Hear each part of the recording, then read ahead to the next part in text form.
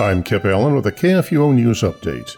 The Alabama State Board of Medical Examiners has suspended the temporary medical license of abortionist Leah Nicole Torres and has ordered her to cease and desist the practice of medicine.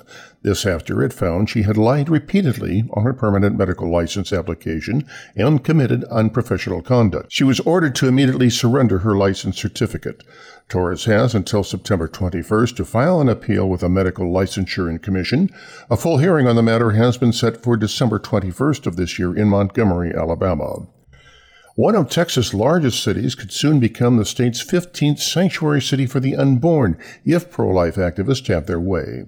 With an estimated population of more than 260,000, Lubbock is the 11th largest city in the Lone Star State.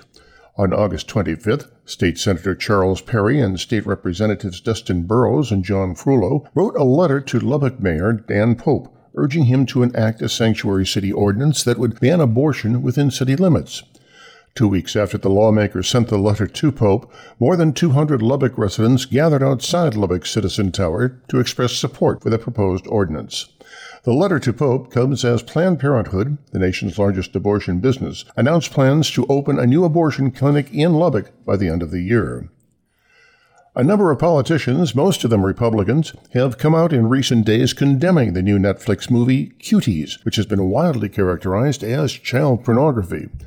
Senator Ted Cruz of Texas wrote in a letter to Attorney General Bill Barr, in his words, "I urge the Department of Justice to investigate the production and distribution of this film to determine whether Netflix, its executives, or individuals involved in the filming and production of Cuties violated any federal laws against the production and distribution of pornography." Missouri Senator Josh Hawley asked the company to answer several questions, including about the fact that Netflix rated the movie TVMA for language, but not for its graphic sexual content. The rating TVMA indicates that these programs are intended to be viewed by mature adult audiences and may be unsuitable for children under the age of 17. Senators Mike Lee of Utah and Tom Cotton of Arkansas also wrote Netflix, as did Representative Tulsi Gabbard, the only Democrat to question the movie. President Donald Trump took another step to defund the abortion industry yesterday through a new proposed rule to expand the Mexico City policy.